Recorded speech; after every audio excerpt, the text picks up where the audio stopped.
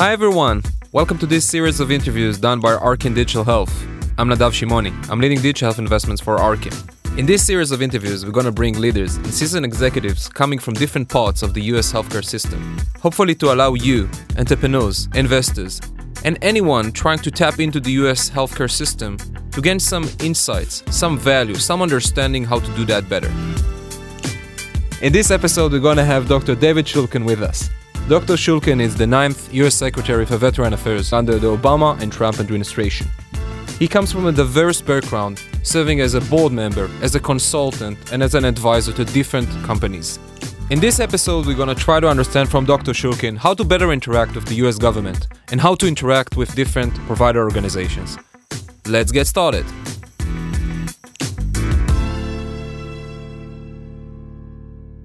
Hello, Dr. David Shulkin. How are you? I'm doing great, Nadav. It is a great pleasure having you with us. We are very, very excited towards this episode and looking forward to hear all your beautiful and very important insights about the U.S. industry. Great. Looking forward to it as well. Terrific. I thought it might be a good opportunity to start by learning a bit about your journey. Obviously, you passed so many meaningful places throughout your career, but I was wondering if you can share perhaps a place or two who were special or had particular meaning for you.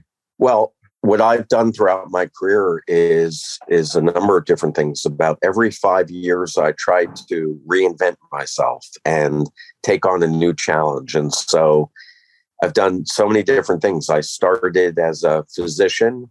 I have run healthcare systems. I've run and started accountable care organizations and physician groups. I've done a couple startups in my career.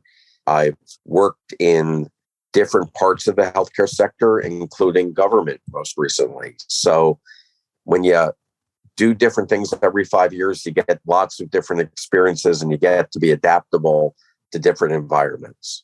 Terrific. So actually, I wanted to start perhaps with the government angle.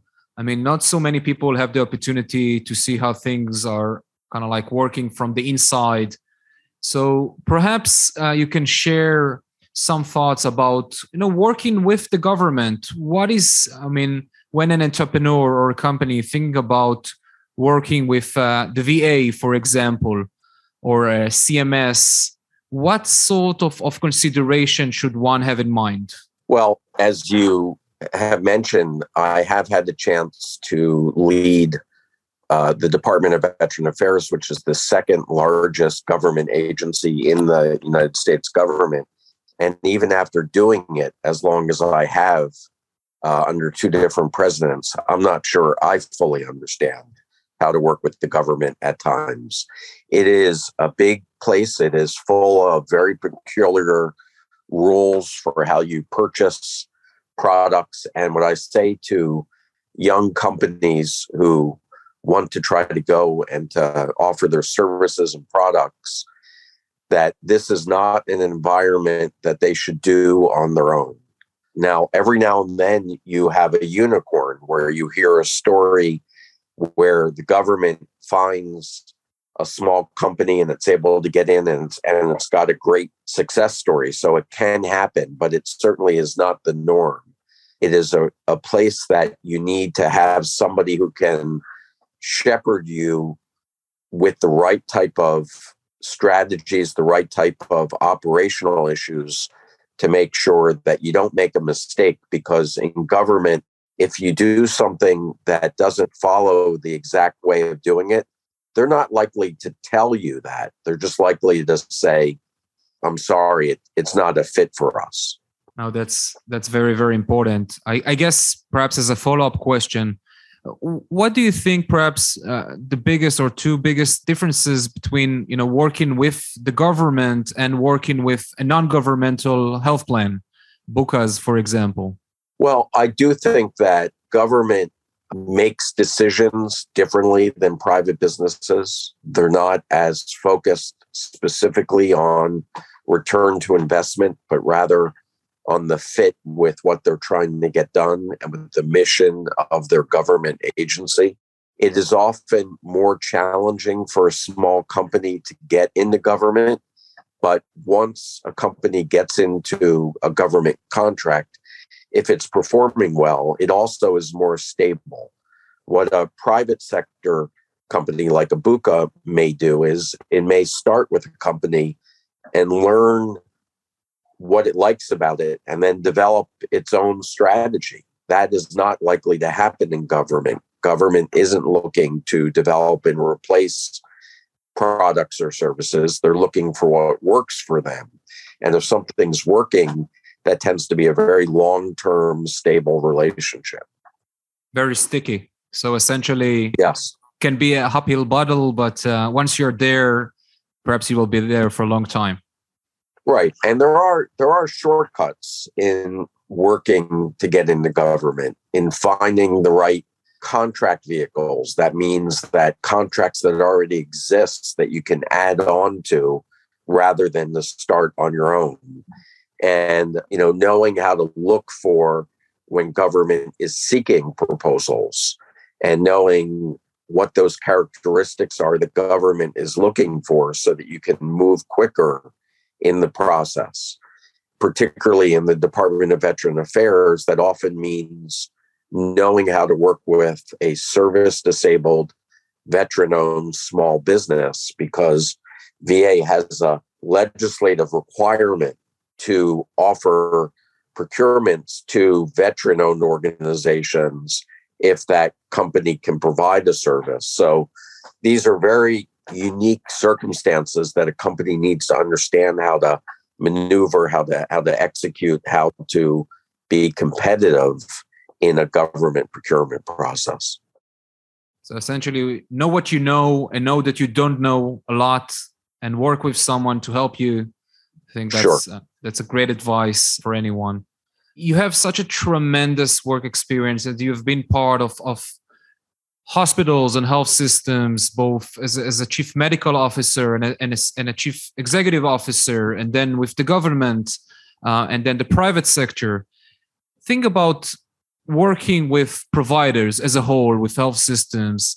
Are there any ideas about how to gear up your go-to-market? What are the right places to start? I think that when you're a young company or a company that's coming from outside the US, you have to look at a series of things to see whether a good partner, it meets your characteristics for what a good partner is, and the other way around, that partner is looking for what you have. So in healthcare, of course, timing is everything, and you have to find the right type of health system in this case that is looking for what you're providing at the right time. And if you have a really good product, but it happens to be the wrong time for that health system, it's going to be very hard to get them to want to move forward with a relationship with you. The second thing is that you have to look at the leadership of that health system. In healthcare in general, but particularly in the US, there is a lot of market inertia. If a system is doing okay, many leaders are fine, sort of not rocking the boat. So particularly if you're developing a product or a service that is new or innovative, you have to find the right type of leadership at that organization that's willing to take the risk or unsatisfied with the status quo and wants to really make improvements. You also have to find a customer that's willing to work with a foreign company, with an Israeli company. Many Israeli companies just don't have strong brands or economies of scale. There's often a joke among hospital CEOs that when you're looking for an accountant, nobody's going to blame you if you pick one of the big top 4 accounting firms, because it's a safe bet. But when you go with a younger company or one that people haven't heard of, there's a risk in it. So you have to have a customer that feels comfortable with that. And the Israeli companies need to understand their customers. They need to know the nuances of the American market, of the regulatory environment, of the legal environment, what American consumers are looking for. So when you pick a partner, you really need to get all those characteristics of timing, of leadership, of comfort with working with an Israeli company and the Israeli company understanding their customer as well. If you can get all those lined up, I think that then that's a good partner for you. There is a different version of this sentence. I guess nobody got fired by working with IBM for IT people. Exactly. And right. So on. Which I guess begs a follow-up question. Assume someone got in and found his or her champion. You're starting to work on your pilot and everything is really nice and going very well. But then there is always the question of what next. Given that you found your first champion, your first site, how can you think about things like scale or not, like death by pilot, which we hear a lot, I guess? Yeah, I generally dislike the term pilot because it means we're not sure, so we're gonna test it. So that what you really want to do when you enter the market, you want to look at that first customer as it is essential that be successful. And success means not only having a happy customer, but having them to want to expand it in their environment. And if you find the right first customer, they become your biggest champion and they tell their friends and they talk in the industry about what it is that you've done. I know Israel is a very small market where people tend to know each other, but the US healthcare market is the same way. There's a relatively small group of top level decision makers, and we all know each other and we all talk. And so if you can really find a great success with that first customer, and they happen to be one of these thought leaders, opinion leaders that other people listen to, they're going to take a lot of that burden of being able to help you get your next customer away from you. It just reminded me, thank you. I just heard this notion that just hospital care in the US is more than $1 trillion. And essentially, I guess 90% of that is accounted by 100 hospitals.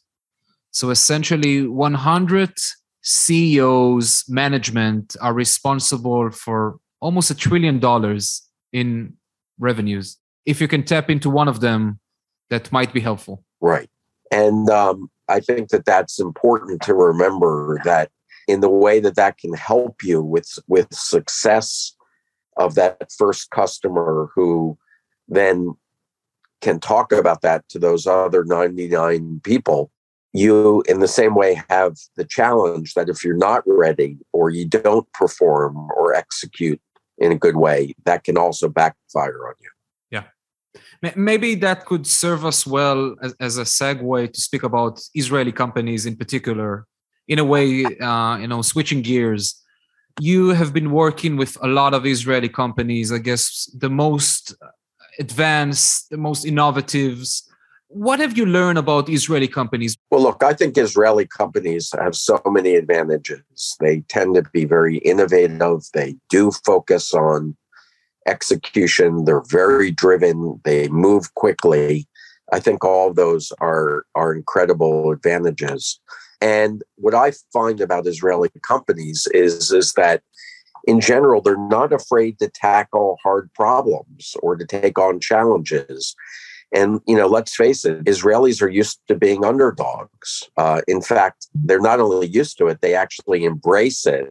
Yeah. And if you tell an Israeli they can't do something, they're likely to want to work hard to prove you wrong. And I think that's a huge advantage, particularly when it comes to healthcare, because healthcare is filled with tough problems that, frankly, a lot of places, especially American companies, don't want to tackle the really tough problems. They want to figure out where the market is now and take advantage of it. So I think what Israeli companies have it as an advantage is looking for those opportunities that are unappealing to the big guys, to the giants, and are willing to sort of thread the needle to go in there and to prove that these challenges can be overcome. And I think that's exciting. I think that's a unique spot that many Israeli companies have. And it's clearly an advantage. Terrific. I would assume there is a flip side to this. Seeing the problem and charging full steam ahead. Perhaps I would be curious to know, what are the downsides? What are the things sometimes Israeli companies tend to miss? Well, I think number one, Israeli companies often need to learn a little bit of patience. This same drive and sort of willingness and desire to fix a problem sometimes can bump heads with the American culture that often doesn't want to move quite as quickly. And so therefore, Israeli companies have to be prepared for sometimes it taking longer than they want. And that means that they have to have greater amount of resources than necessarily what you would have if you were entering a smaller market or one that moved quickly. And of course, there are always exceptions to this. There are exceptions where, the first phone call you make is a partner that wants to move quickly and everything works well. But too often, I think the Israeli companies underestimate the inertia that I've talked about in the US market.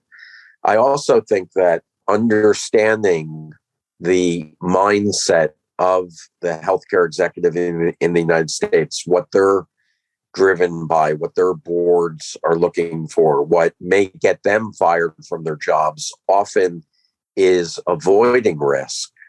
And, that isn't necessarily the mindset of some Israeli companies. So getting, sort of that little tiny misread of a cultural difference can often be a big deal when entering a new market.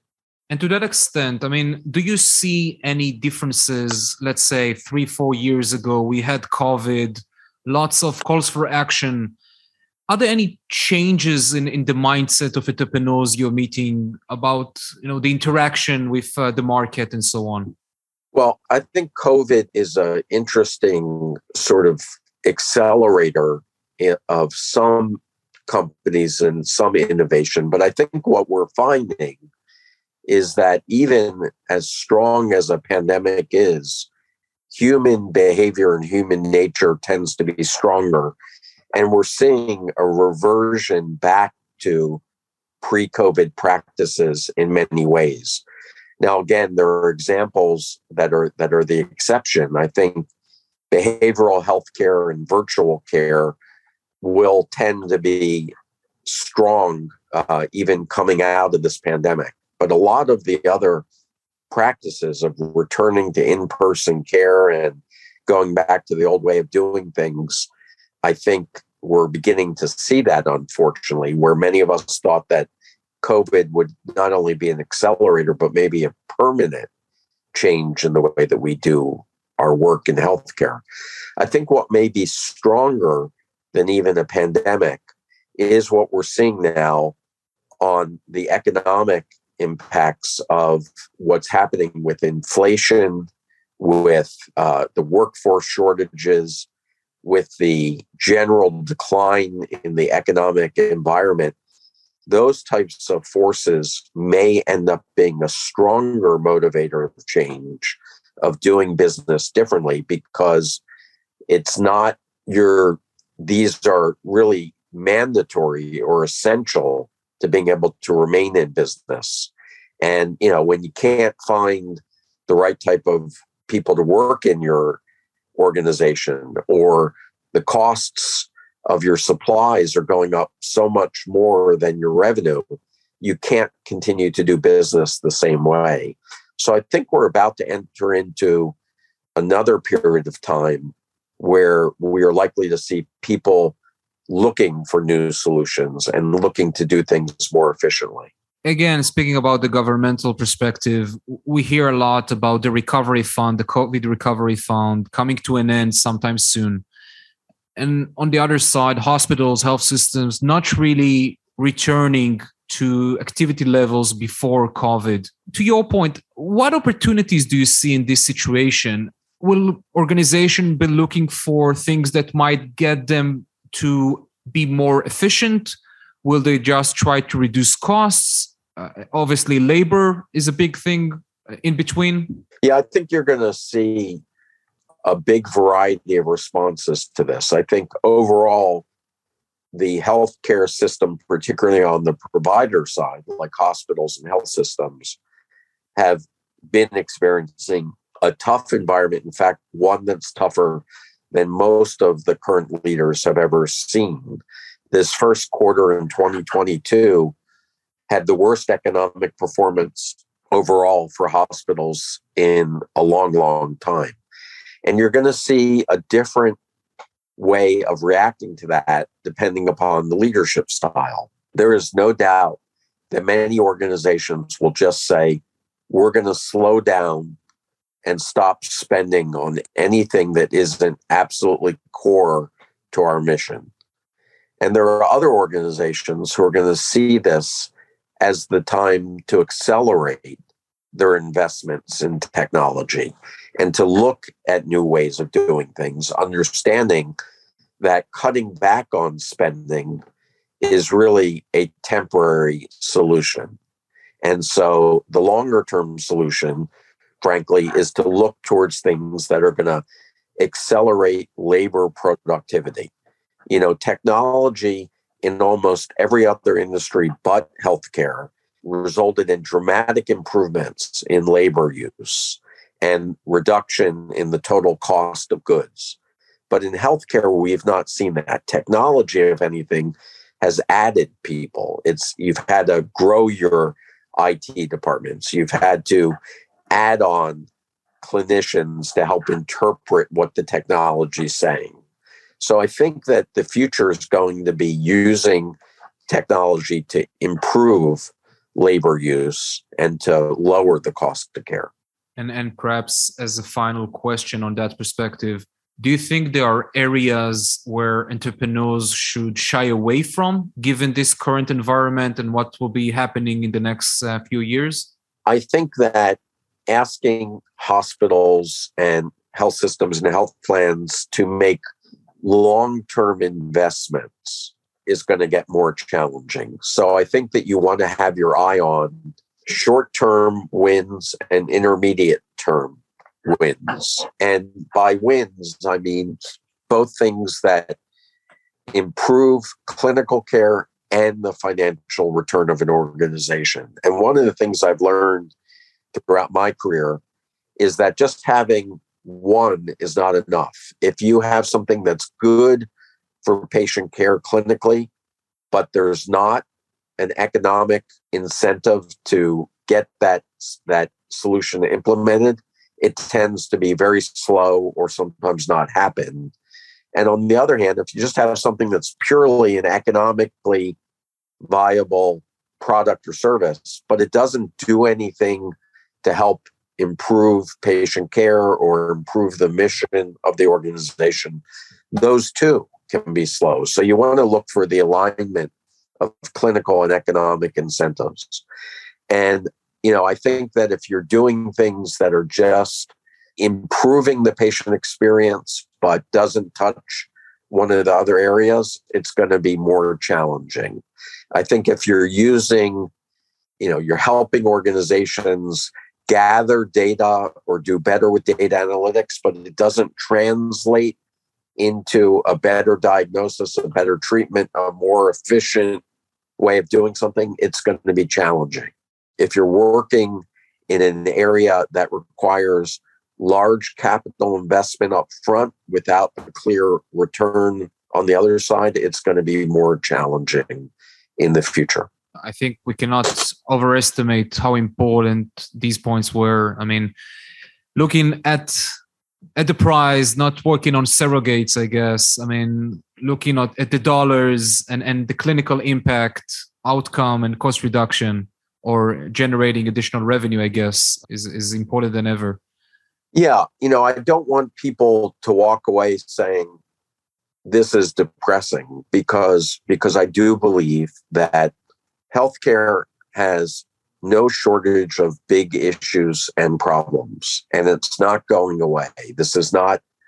We're not in the luxury good business. We're in the necessity. When people don't have their health, nothing is more important.